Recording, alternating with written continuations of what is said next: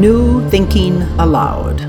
Conversations on the leading edge of knowledge and discovery with parapsychologist Jeffrey Mishlove. Hello and welcome. I'm Jeffrey Mishlove. Today we'll be exploring Swedish contributions to esoteric thought and culture.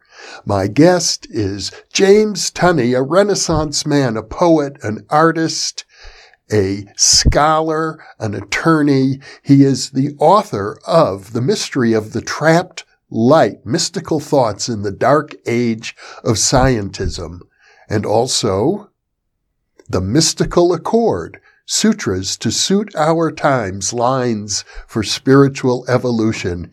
He's also written 2 dystopian novels, Blue Lies September and Ireland, I Don't Recognize Who She Is.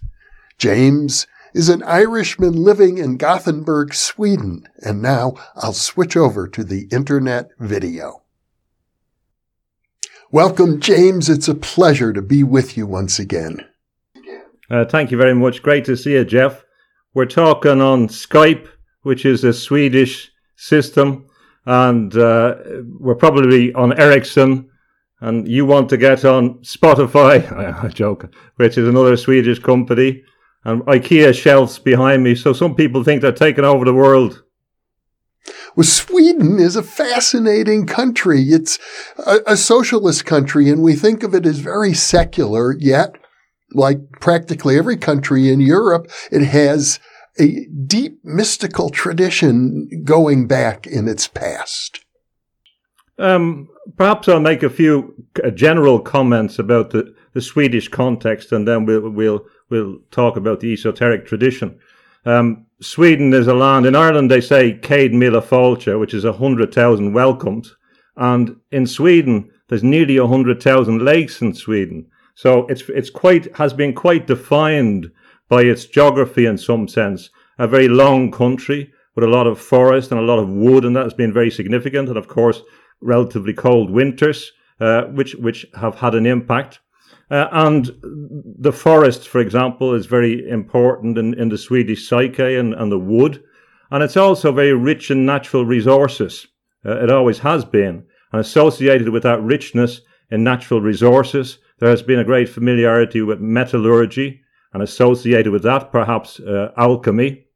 And that has been important in relation to the growth of Sweden historically, in relation to, for example, King Gustav Adolphus and his military successes in the various wars at the time of the 30 Years' War. Metal was important, and the use of metal in relation to producing cannons and things like that.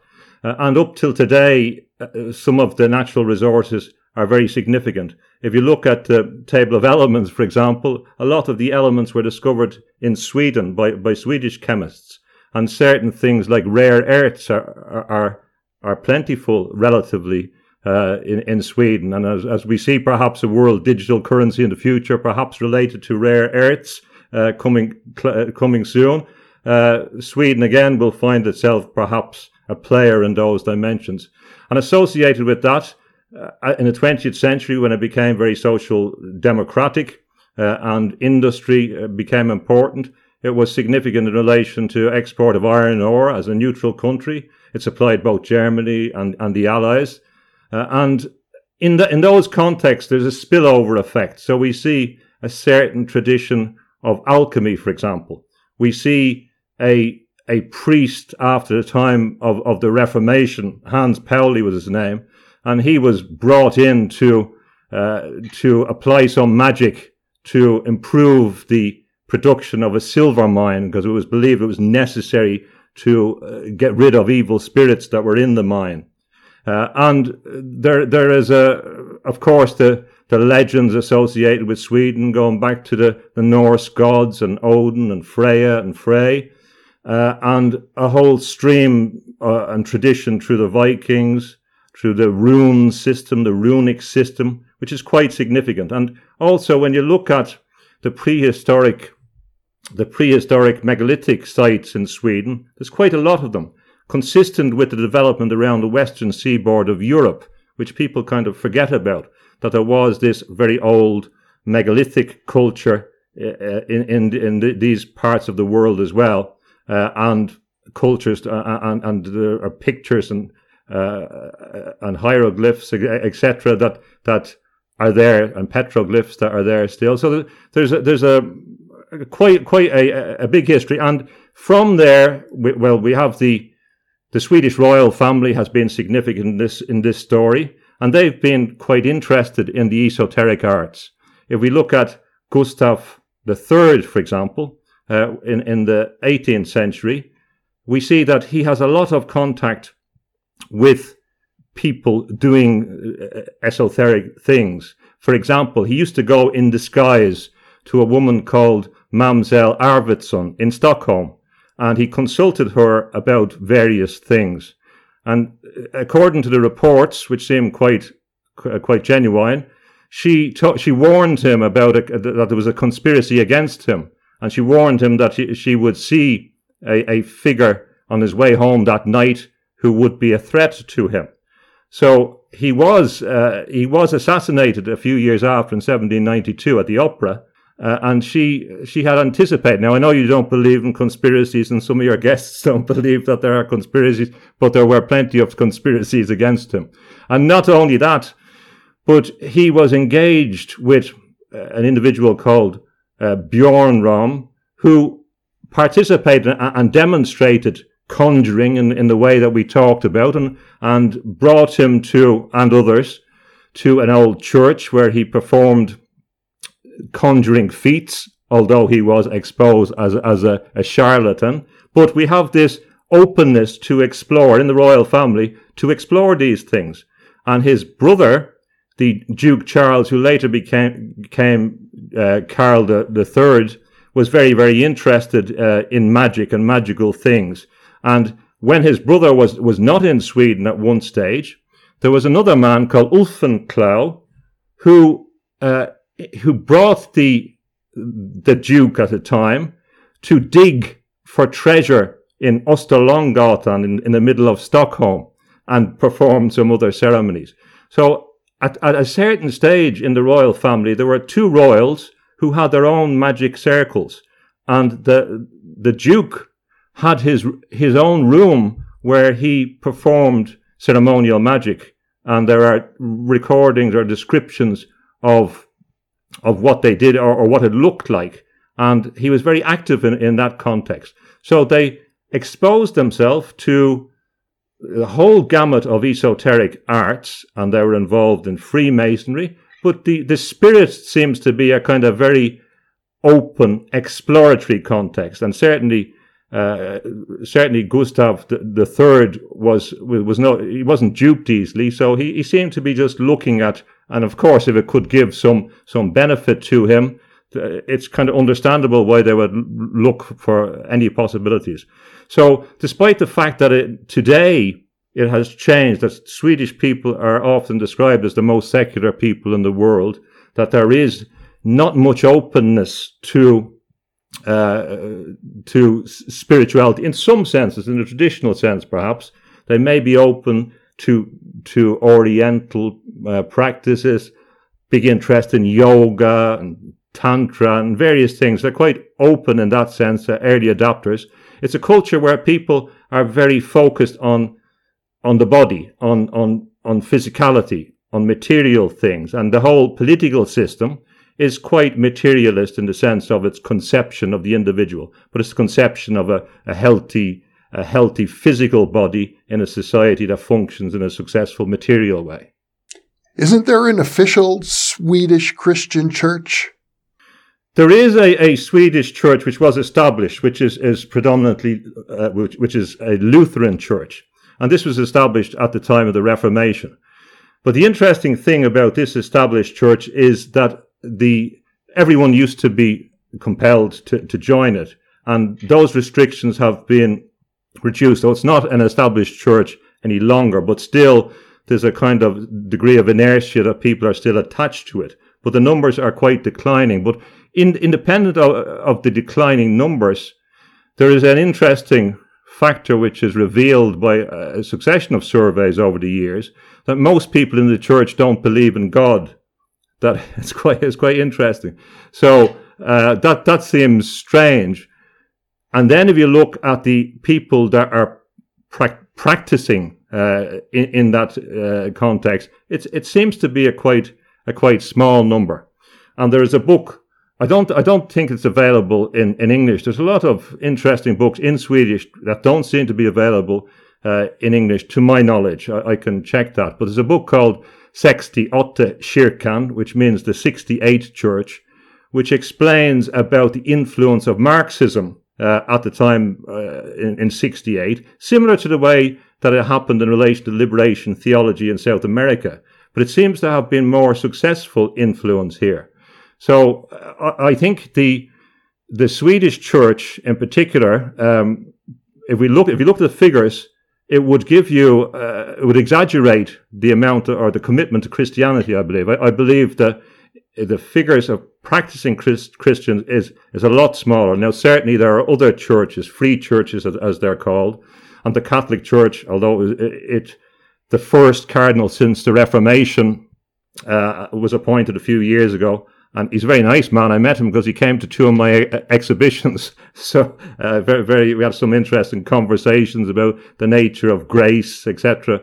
But the Swedish church is growing, or the Catholic Church is growing a little, but the numbers are very, very small. And Islam has grown in recent years. So the nature, the composition is quite difficult to judge because the official figures are not clear. But I would say that to make a generalization, in spirituality and metaphysics are not a big preoccupation because Swedish people are very physically active.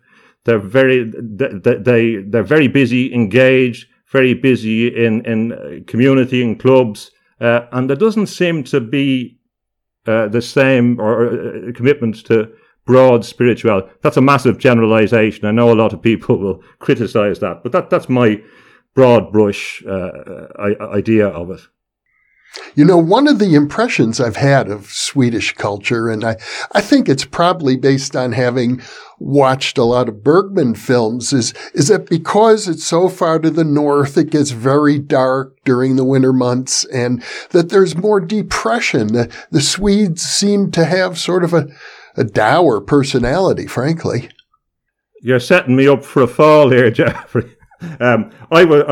I would say, yes, it would make again a generalization that if coming from, say, Scotland or Ireland, from the Celtic countries, or Spain, where I lived in, there are certainly different dispositions. When you live in a climate which is very, very tough, it can have an impact. But of course, Swedish people are more influenced by international media, so the generalizations that one would have made a few years ago are changing. And then the country is quite multicultural now, so again, the generalizations are getting more difficult. A bigger factor may be the distribution of people, because if you think about a place like Hong Kong, and I find that the people in Hong Kong very nice. Our experiences there was fantastic. I really, really enjoyed the people of Hong Kong.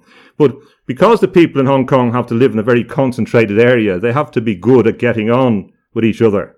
But when people are distributed and they don't get the opportunity to engage with each other to a certain extent, that can have an influence. And of course, we have to remember that there are different groups of people that come into Sweden, that we have this area, or the southern central part of Sweden, was inhabited by various tribes, often associated with the Goths or the Geats, and they were a people, or the peoples there were well known in different contexts. The story Beowulf is associated with that part of the country, and in the Baltic, on the east coast of Sweden, you have Gotland, and Gotland was very significant itself. Sometimes regarded as an independent merchant republic, but it had connections with Russia, with Ukraine, with Byzantium, and there were very real connections. And the Vikings traveled down through the rivers to these cities, and there was trade and influence there. And of course, in the north, we have the Sami people, the indigenous people, who are part of a kind of circumpolar northern people who come from a different Finno-Ugric base, I believe, and from a northern connection. And they would be a traditional society with shamanism, with the reindeer herding.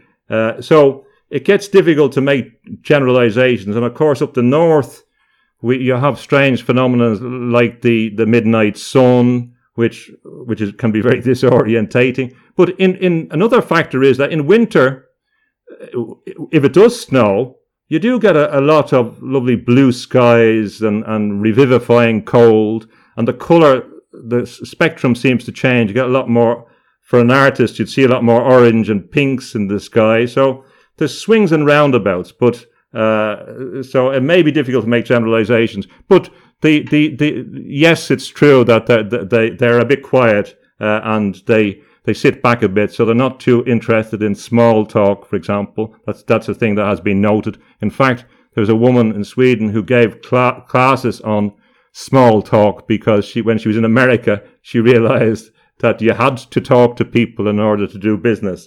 So there's some truth in what you say. And another factor I think most people don't appreciate is the influence of Nordic culture today. For example, the days of the week: Wotan, Wednesday; Thor, Thursday; Freya, Friday. The days of the week are named for the ancient deities of the Nordic culture.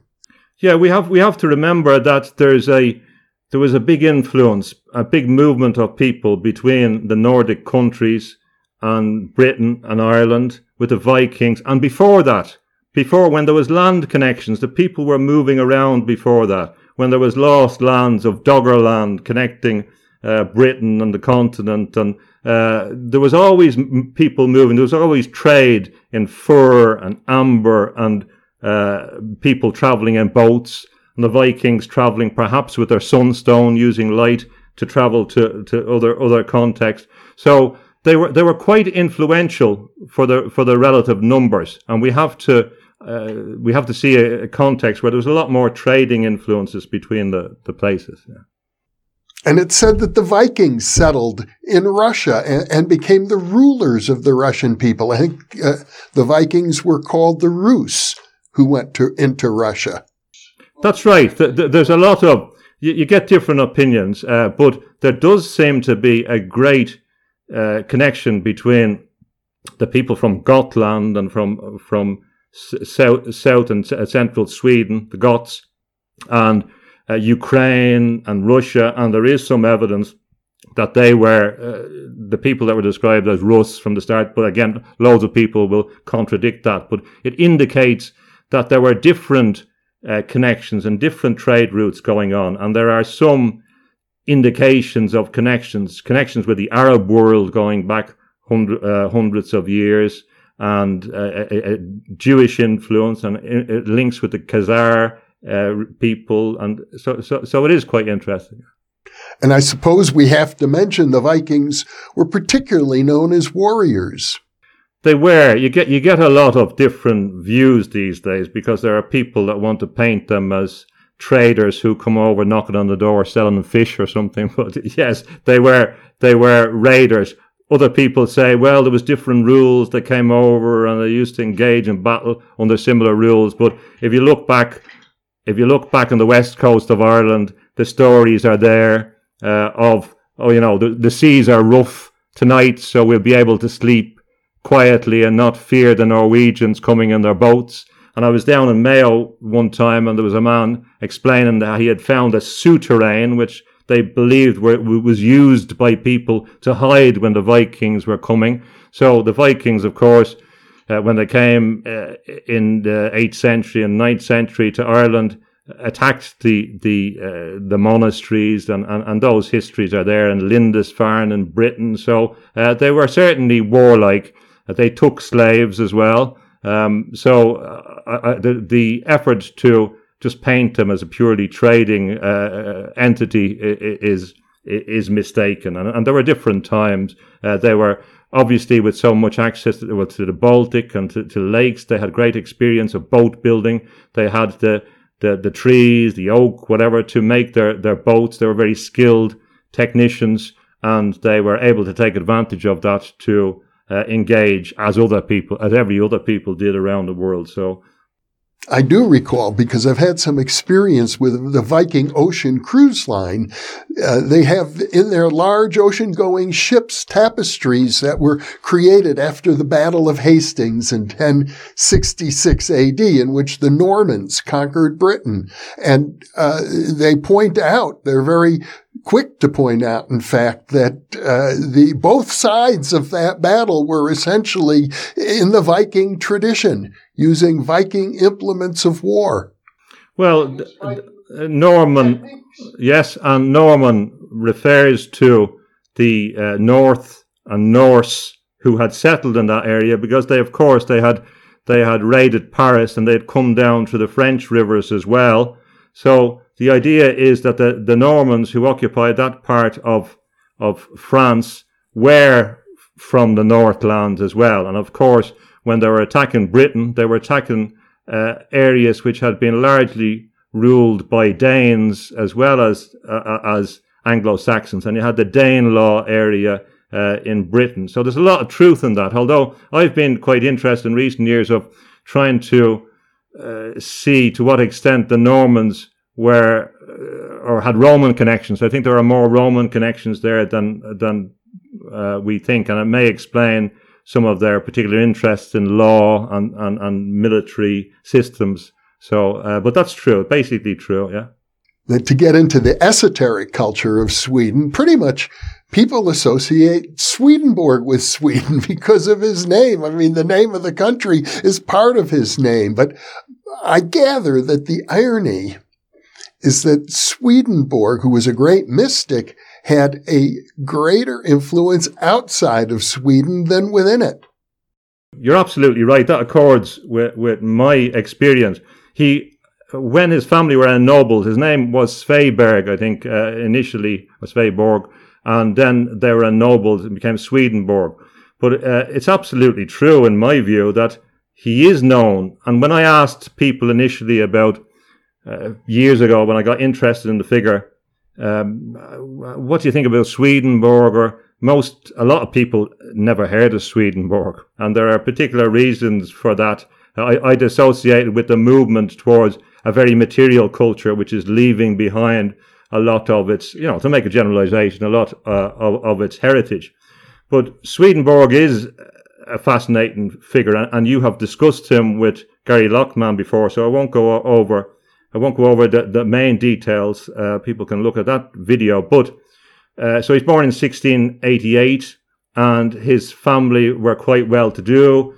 And he's a very talented man who becomes very accomplished in metallurgy and engineering, who works in the Swedish mines as an assessor. He's very good technically. He begins to study the body, the brain, to try and understand how everything worked. He was a kind of polymath.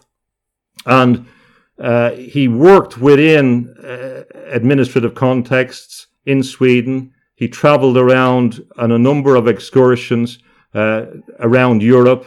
He learned off people. He had very, very good connections. People say that was because he was in the secret societies and had good connections as a result of that, but that doesn't take away from his accomplishments.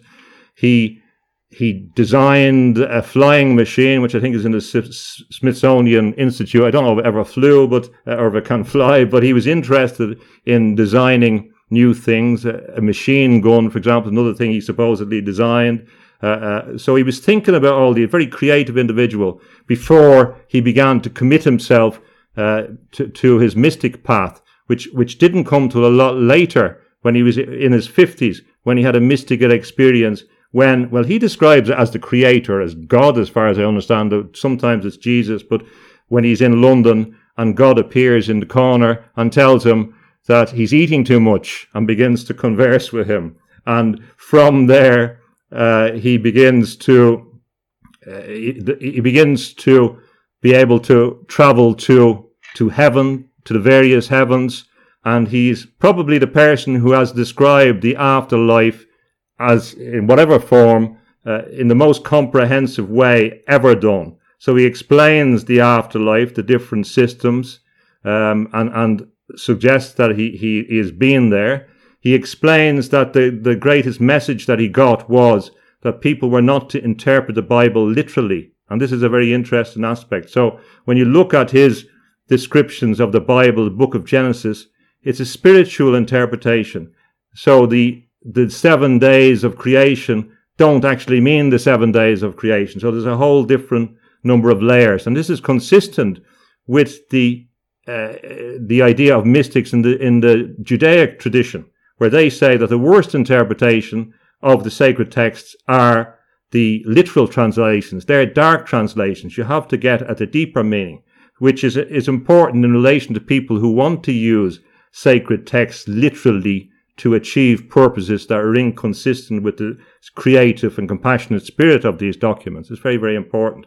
But he championed this idea of mystical experience of the individual, that the individual had access to these worlds and the individual could move between them. So he developed a whole spectrum of theories based on light and of angels to explain to people what happens afterwards and how this informs our life. Now, if you look at what happened to him afterwards internationally, we know that he had a big influence in London, on Blake, and then on the American transcendentalists, on Emerson, and on William James's father, Henry James, which I think informed a big part of William James's worldview, whereby he could balance the scientific, radical, empiricist method with some openness to mystical experience. I think that's a direct connection from Swedenborg. So if you look in Sweden, quite early on, from the start, there was a hostility towards Swedenborg, and this was manifest in the 1790s when some of his followers, or people that were open to him, like August Nordenskjöld, who was very interesting, writing about light and the nature of light, and had been in London. He, for example, and other people like Silverhjelm were interested in other things, such as mesmerism. And Silverhjelm had met Mesmer when he had gone on a tour. He had been a general in the Swedish army, I think, and he'd been to Paris, and he'd brought back ideas from mesmerism.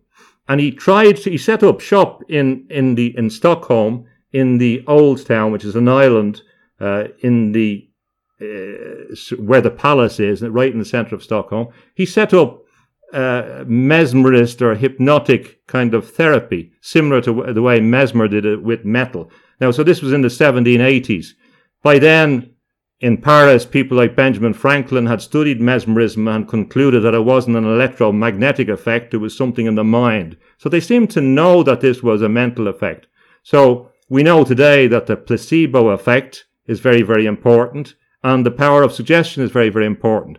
So there were records of people who seemed to be independent as far as I can see, who had witnessed people coming to these sessions and having been cured. But the rationalists, sometimes informed by the Lutheran tradition, but more probably Enlightenment scientific figures, didn't like this, and they had a campaign of vilification, such that this mesmerism stroke Swedenborgian experiment was ended.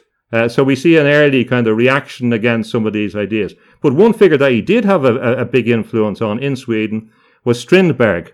And Strindberg is a very important figure. I think we should talk about him some other time because he's such an important figure. But Strindberg, for people that are not familiar with him, August Strindberg, I came across him first as a painter. He was a very interesting painter, ahead of his time. He was also a novelist. He wrote a book called The Red Room, which was very influential, not least on Joyce, in my view. It is set in Stockholm again, in this area. He was a master playwright that influenced everyone from Eugene O'Neill to filmmakers to like Jodorowsky, and the techniques in his plays were based on his philosophical evolution. For example, he began to say, well, time and space doesn't exist, therefore I can utilize the technique as if time and space is not chronological. So in plays like the Ghost Sonata and the Dream play, Drumspelet in particular, he applied these techniques in his plays, and it was very, very, very influential. But he was also connected internationally. He went to Berlin, where he was friends with Edward Munch and another man who described himself as a Satanist, Stanislaw Szybiszewski in Berlin. They formed. He was exploring, and both Munch and Strindberg were exploring ideas of anti-Christianism, of what happens after Darwin had come along and changed the world. And they were tending towards a kind of existential, occult viewpoint at that stage. And Munch was very, very interested in Nietzsche. And Nietzsche and Strindberg corresponded. Now, Strindberg moved on from Nietzsche, and he changed his view on him, because there was a general, in the zeitgeist, there was a general anti-Christianism, anti-Judeo-Christianism at the time. But Strindberg moved on. It's interesting as well that another family associated with Sweden, of course, is the Nobel family and the Nobel Prize and the paradox of developing dynamite and nitroglycerine and being, for peaceful purposes. But also, there's a bit of a paradox there in that one of the Nobel brothers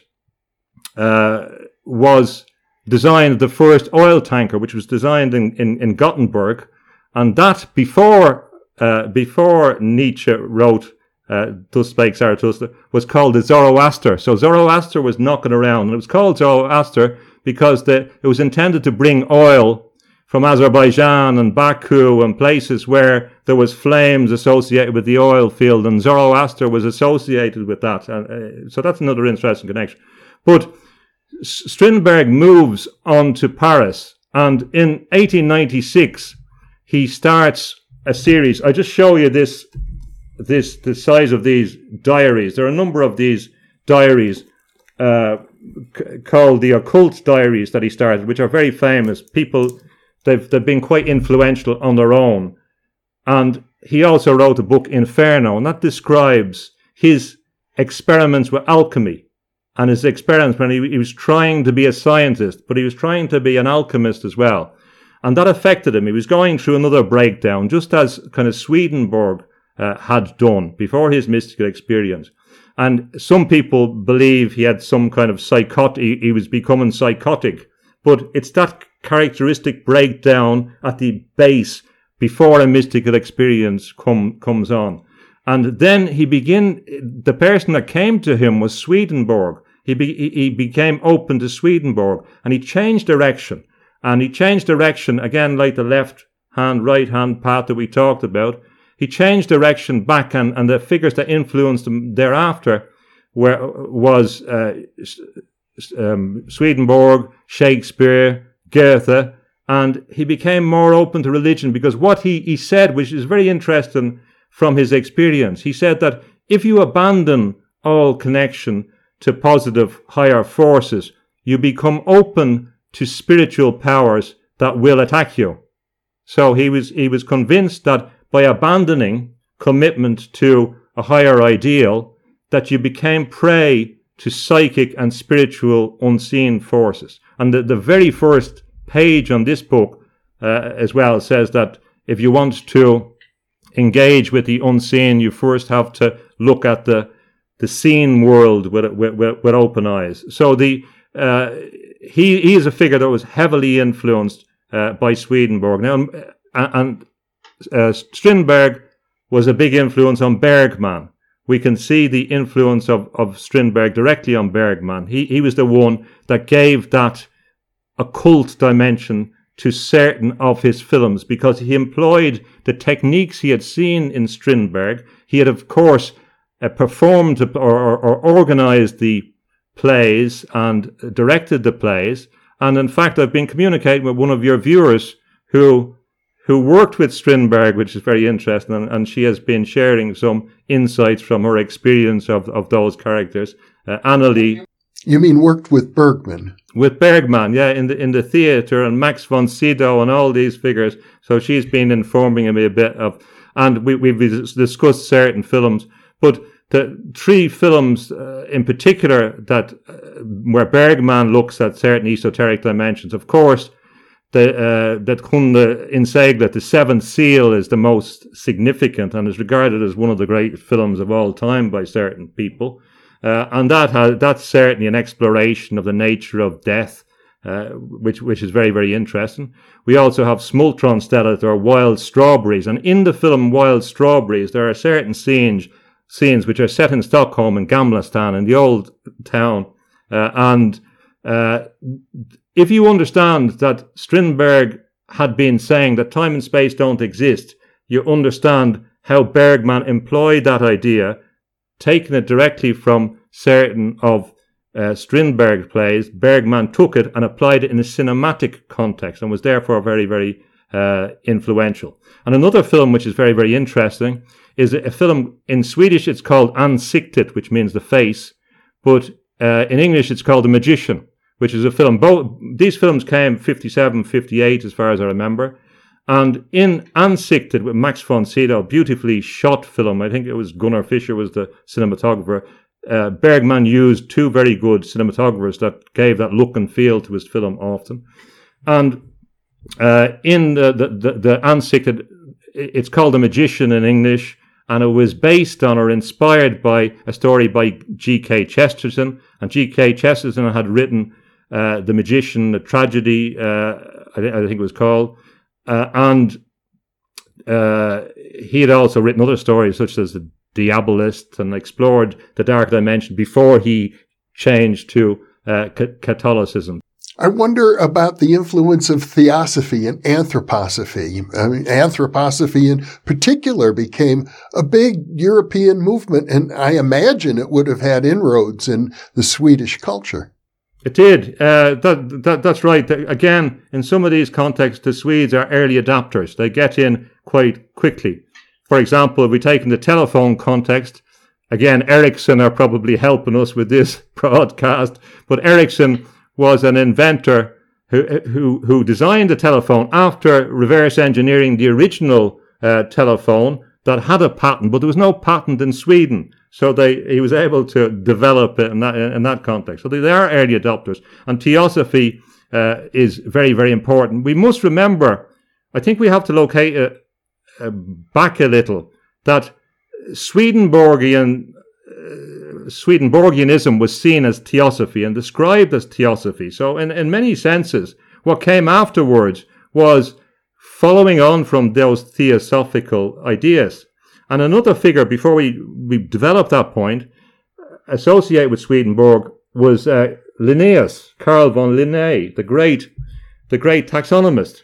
Now, an interesting point is that they were related. Swedenborg and Linnaeus were related to each other, and Swedenborg was appointed to the Swedish Academy of Science by Linnaeus. Now, Linnaeus believed in God, but he believed that God manifested himself in the order around, and that's why he wanted to chart every known living species. And it is from him that we have Homo sapiens and the idea of who we are and the idea of the great taxonomy.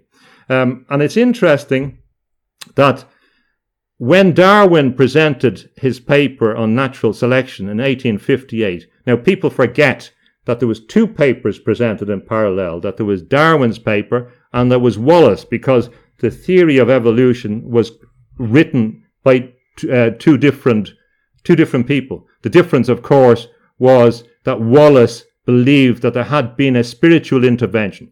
If we had followed the Wallace idea of evolution, we'd probably more akin with the stream that comes from Swedenborg to William James. It's quite interesting.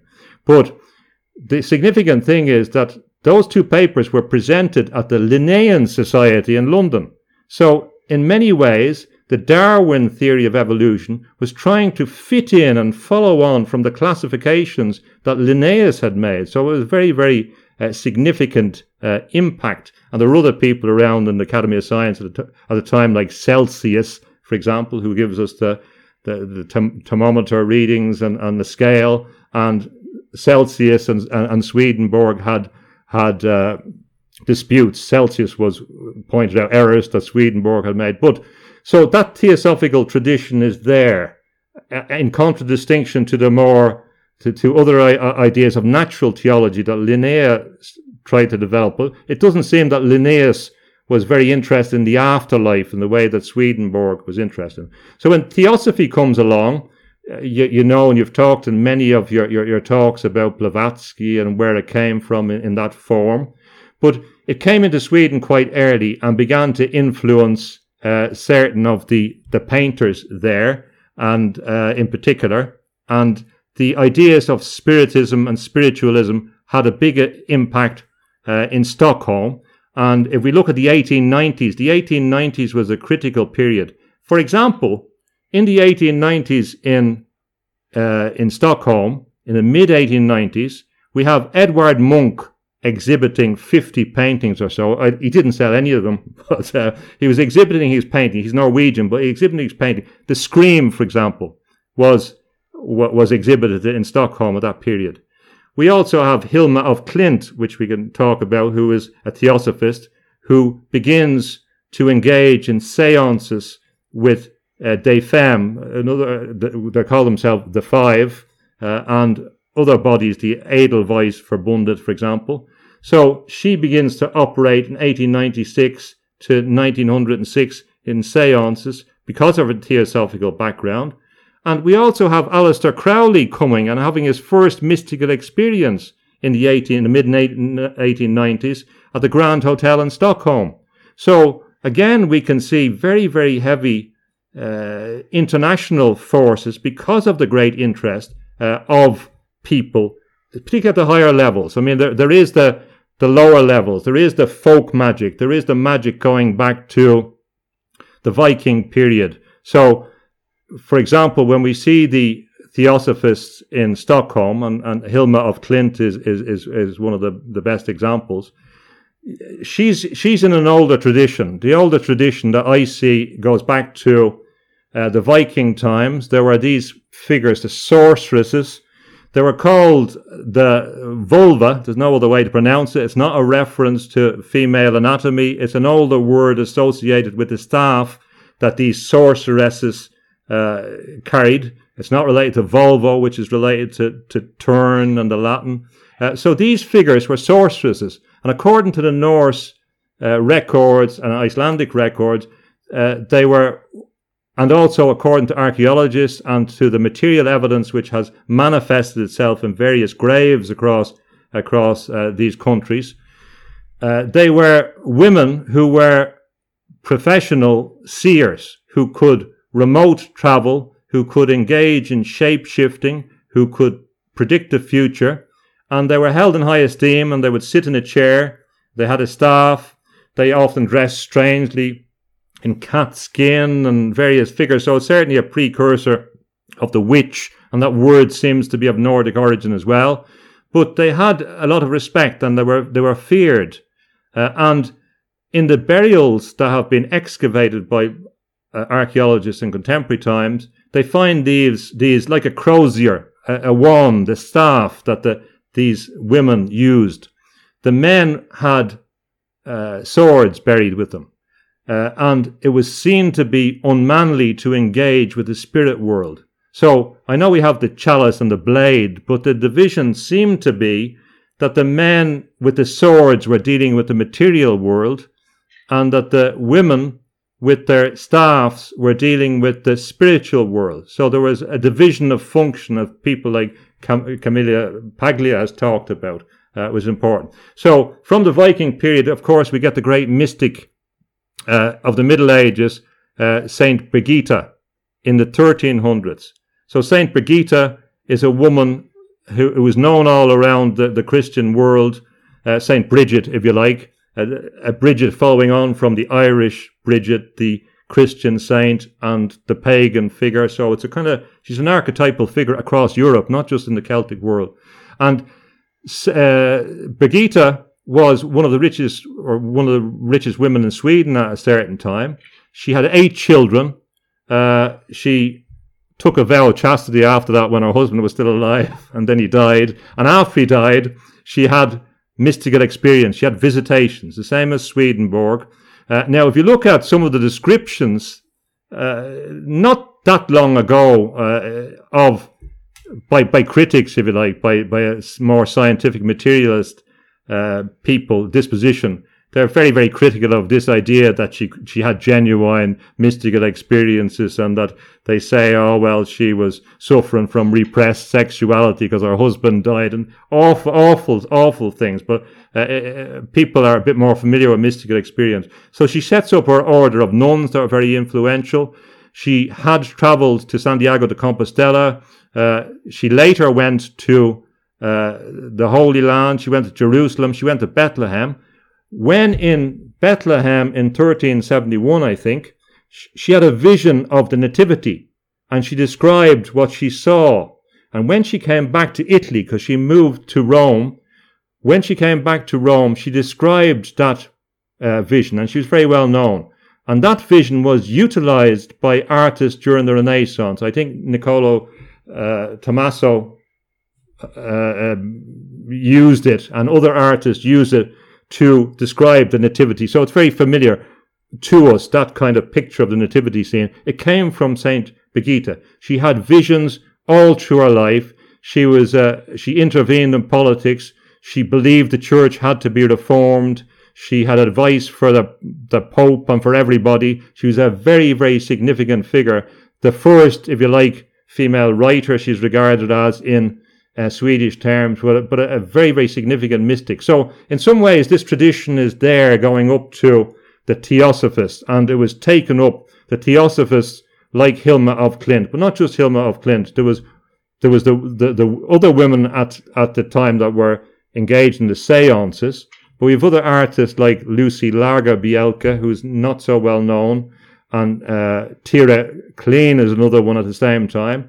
So there are many women involved in Theosophy and the other activities. And in the stream of Freemason, according to the books I've read on Freemasonry in Sweden, there were certain organizations which allowed women to join. So it wasn't exclusively male preoccupation. And I believe there's a crossover from the Freemasonic explorations into some of these other activities, and probably more than people think. There are books that I've read, they're not available in English, about the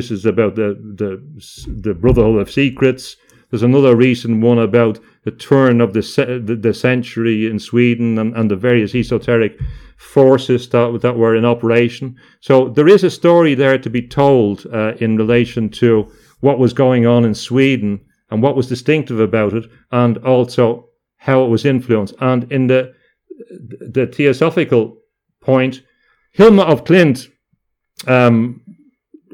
as Theosophy began to break up in its organizational structure, she was interested in Steiner's movement and anthroposophy, and she got to know Steiner, and Steiner came to see a particular series of paintings that she had done called the Temple Paintings, when she was told by one of the higher masters that he wanted her to do these paintings. She did 193 paintings in this series from 1906 to 1915, amazing big paintings, which when exhibited at the Guggenheim a few years ago was the biggest attended exhibition ever.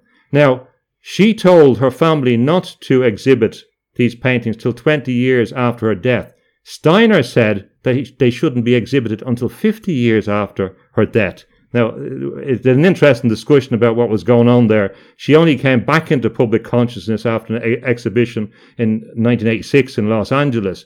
But Steiner wasn't too keen on them, it seems, or he was a bit apprehensive. It's a bit difficult to work out what his reaction was. But both Steiner and Blavatsky didn't believe that you should give over your body to a higher force in order to paint or to receive such higher knowledge. So Blavatsky was very, very cautious about that, and so was Steiner. And according to the descriptions of Hilma of Klint, initially, particularly with the early paintings, she wasn't painting them herself. There was a force moving through her, and Steiner didn't like that.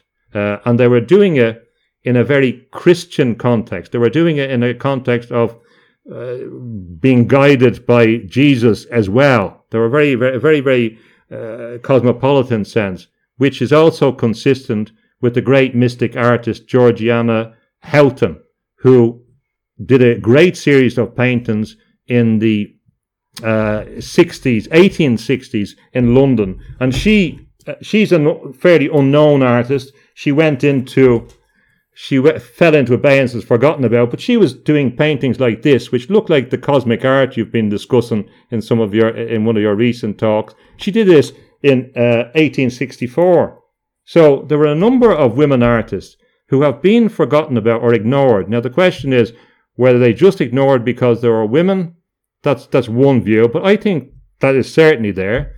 But they were also ignored because they were dealing with the mystical world. And today there are some art critics who say, well, Hilma af Klint is not an artist or not a great artist. She's a mystic, as if they're different. So there's a very, very interesting debate about that. You're suggesting that these forms of abstract, not representational art, abstract art, that emerged out of Sweden had deep esoteric roots. Years ago, when I said I'm going to concentrate on painting, I did a survey of as much art around the world as I could, and I tried to look again at all the art I could. And I remember looking at Hilma af Klint, and I presumed at the time it was a type of abstract, decorative, illustrative work. And then a few years ago, I began to look at her notebooks, and I began to see an incredibly complex, evolved individual who was a leader in the sense of spiritual evolution. And then I began to see that the people who were commenting both on our notebooks and on our paintings were not so much into the mystical context. Because if you come from a materialist ideology, and especially to art, you're going to see certain things and maybe not want to see the mystical things or not be familiar with the language and vocabulary. So I think it requires that one is a bit open. And of course, the big influence in this stream is Annie Besant. And Annie Besant, who had done in 1901 with Leadbetter the book on thought forms and the representation of thought forms, which was building on Blavatsky's work about trying to see inside, because of course at this period we have crooks and we have the X-rays and the idea of seeing into things. And Hilma af Klint was she had illustrated scientific journals, so she was very au fait with that world. And they realized they were trying to see into things, but they believed that science and the mystical world could go together. But I don't think a lot of scientists believed that it could go together. So this goes back to the Swedenborgian versus Linnaeus tradition, and in that sense, if you look at Klint, I think, or Larga Bielke, or Georgiana Houghton, I think in some way they're trying to represent the language of the higher dimensions. Now, for people that don't believe in the higher dimension, that don't believe in the spiritual world, that don't believe that they are spirits, they will find that nonsense. But it's not abstract in that sense. They are talking in a different language. They're talking about a different dimension. They're talking about things that are not two-dimensional, that are different forces. And there are certain symbols that recur. The 8 figure, the colors of the spectrum, the spiral is critical.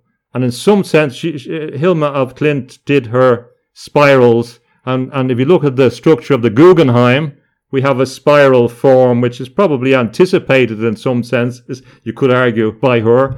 And the Guggenheim itself, and Guggenheim, the founder, was influenced by certain theosophical artists. There was an artist in the early part of the 20th century who advised Guggenheim. So they were quite receptive to this view of spiritual art. So it's not abstract in the sense of how that is understood in the academy, because the academy as well, at certain stages become ideological, or there is a certain discourse which talks about mark making and everything is mark making. Mark making for me is what my kids used to do when they were small on the wall. That's mark making.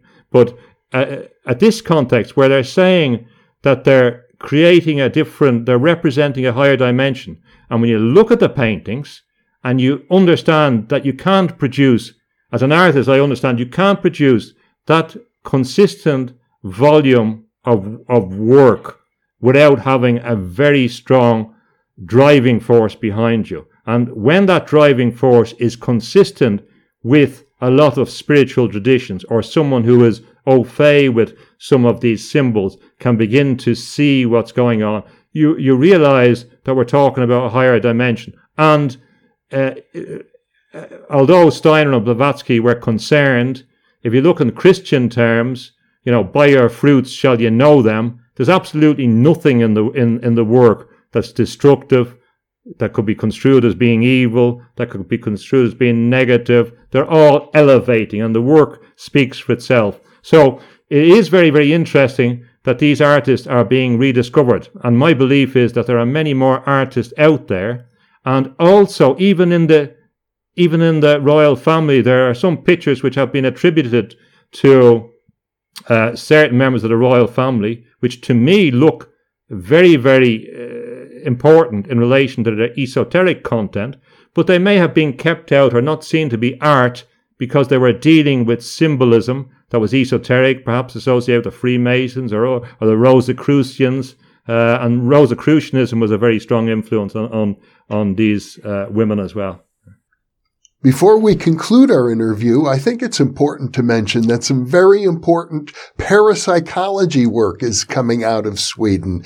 I often refer viewers to a paper written by Edsel Cardenha that was published in the August 2018 issue of the American Psychologist, the flagship journal of the American Psychological Association. It's a landmark paper, in my opinion, summarizing meta-analyses covering some 1,400 different experiments in parapsychology, and including that methodology was good, the statistics are incredibly strong, and as the research becomes more and more rigorous, the results do not decline. And of course, Edsel Cardenha was working at the University of Lund in Sweden. And you have interviewed him on your show, I recall.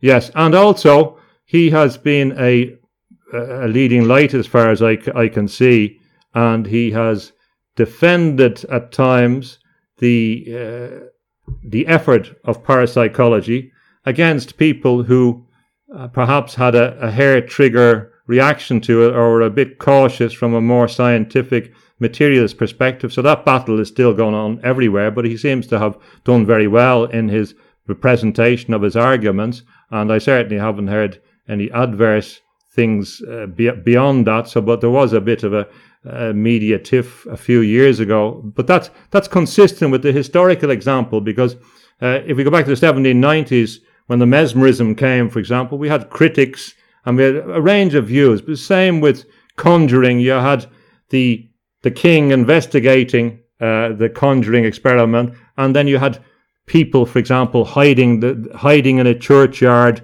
to expose what was going on. So, to a certain extent, that openness or pragmatism, I think, is still there. But if you look at a lot of the great figures in Swedish literature, for example, another figure that we should mention is Selma Lagerlöf, which I think she was the first woman to win the Nobel Prize for Literature, and a vast body of work. And she engaged in topics like the idea of the Antichrist. She wrote The Miracles of the Antichrist. It's described as in English, and other books about children's books and books that referred to trolls and other figures and mythical figures in a Swedish context. So that folk magic was always there. There were also black arts books that were popular with people. For example, there has been a controversy about runes recently, that some politicians want to ban runes or certain runes because they associate it with the far right, which seems seems incredible in many senses to go after the thing itself. But the runes were used in certain parts of Sweden up until the 20th century, which is quite amazing. So that folk thing is there. You have that very pragmatic scientific domain as well, and certainly Lund and are open to that, and Edzell is doing good work there, and there are other associations that promote, not many, but are a bit open. But to a certain extent, they may be struggling against the tide, because Sweden is a very scientifically disposed country. It's done well, and AstraZeneca is down the road, not far from here. Astra, it was the Swedish arm, again following on from the chemical background. They're very into that worldview, which is materialistic as far as I can see, but they're not that intolerant that they won't allow those spaces for people to explore the other dimensions. But I am concerned, as a general proposition in all these things, that we don't ignore the various streams. If people believe, for example, they've left Christianity behind, it's a big mistake to begin to write it out of the past. It's a big mistake to ignore the contributions because, for example, they were Christians, although the country doesn't see itself in those terms anymore because they want to be modern. It's a big mistake to forget their history, to not remember what's going on. And I think, and for example, Swedish prehistory is very, very interesting, but it seems to go against the grain of the contemporary, if you like, dominant left-wing social democratic disposition to emphasize any of these things, supposedly because it might support the far right in some sense, who want to use old ideas of Wotan or Odin or whatever, and linked with some idea of Nordic culture and essentially different people. Now, I don't believe that that's the true reason. I believe there's a general problem associated with both left and corporatist right, who are heavily materialist and that want to, in general, not just in Sweden, but it's clear here, to cut off the connections with the past, because it doesn't fit in to the modern narrative about science and the importance of science and everything being scientific and everything being empirical, and anything that can't be tested or represented should be ignored. So I think there's a deeper thing there, and there's a big danger, and I'm a bit concerned that the failure to learn from the past obscures what we need to learn for the future. And there's a bit of a taking away from the blackboard of memory in that context, which I find a bit disturbing, not just in Sweden, but across the Western world, as if everything in the past is some way essentialist and is therefore against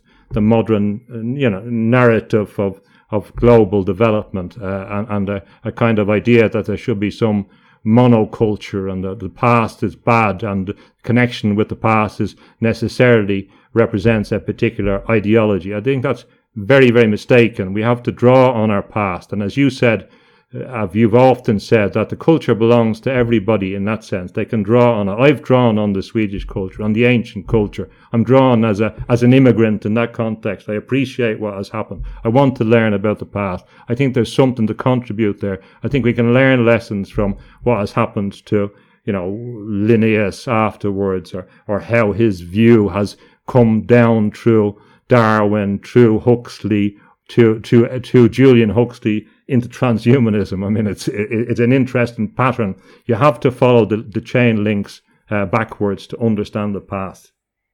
It strikes me, James, that you're expressing a kind of sympathy to the idea that earlier you attributed to August Strindberg, that when one becomes disconnected from higher consciousness or Christ consciousness, that one risks opening up to dark forces. I think that's correct.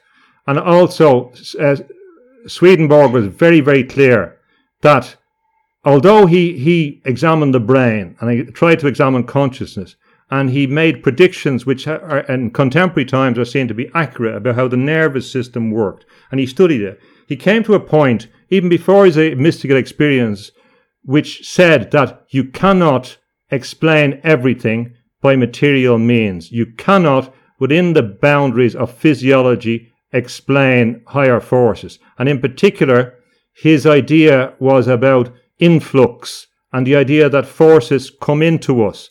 And this is in all esoteric traditions. And when we talked about light before, this is the third dimension where the person opens up to a higher experience. And you get the influx, if you like. So he was very, very clear after studying all the great literature available to him.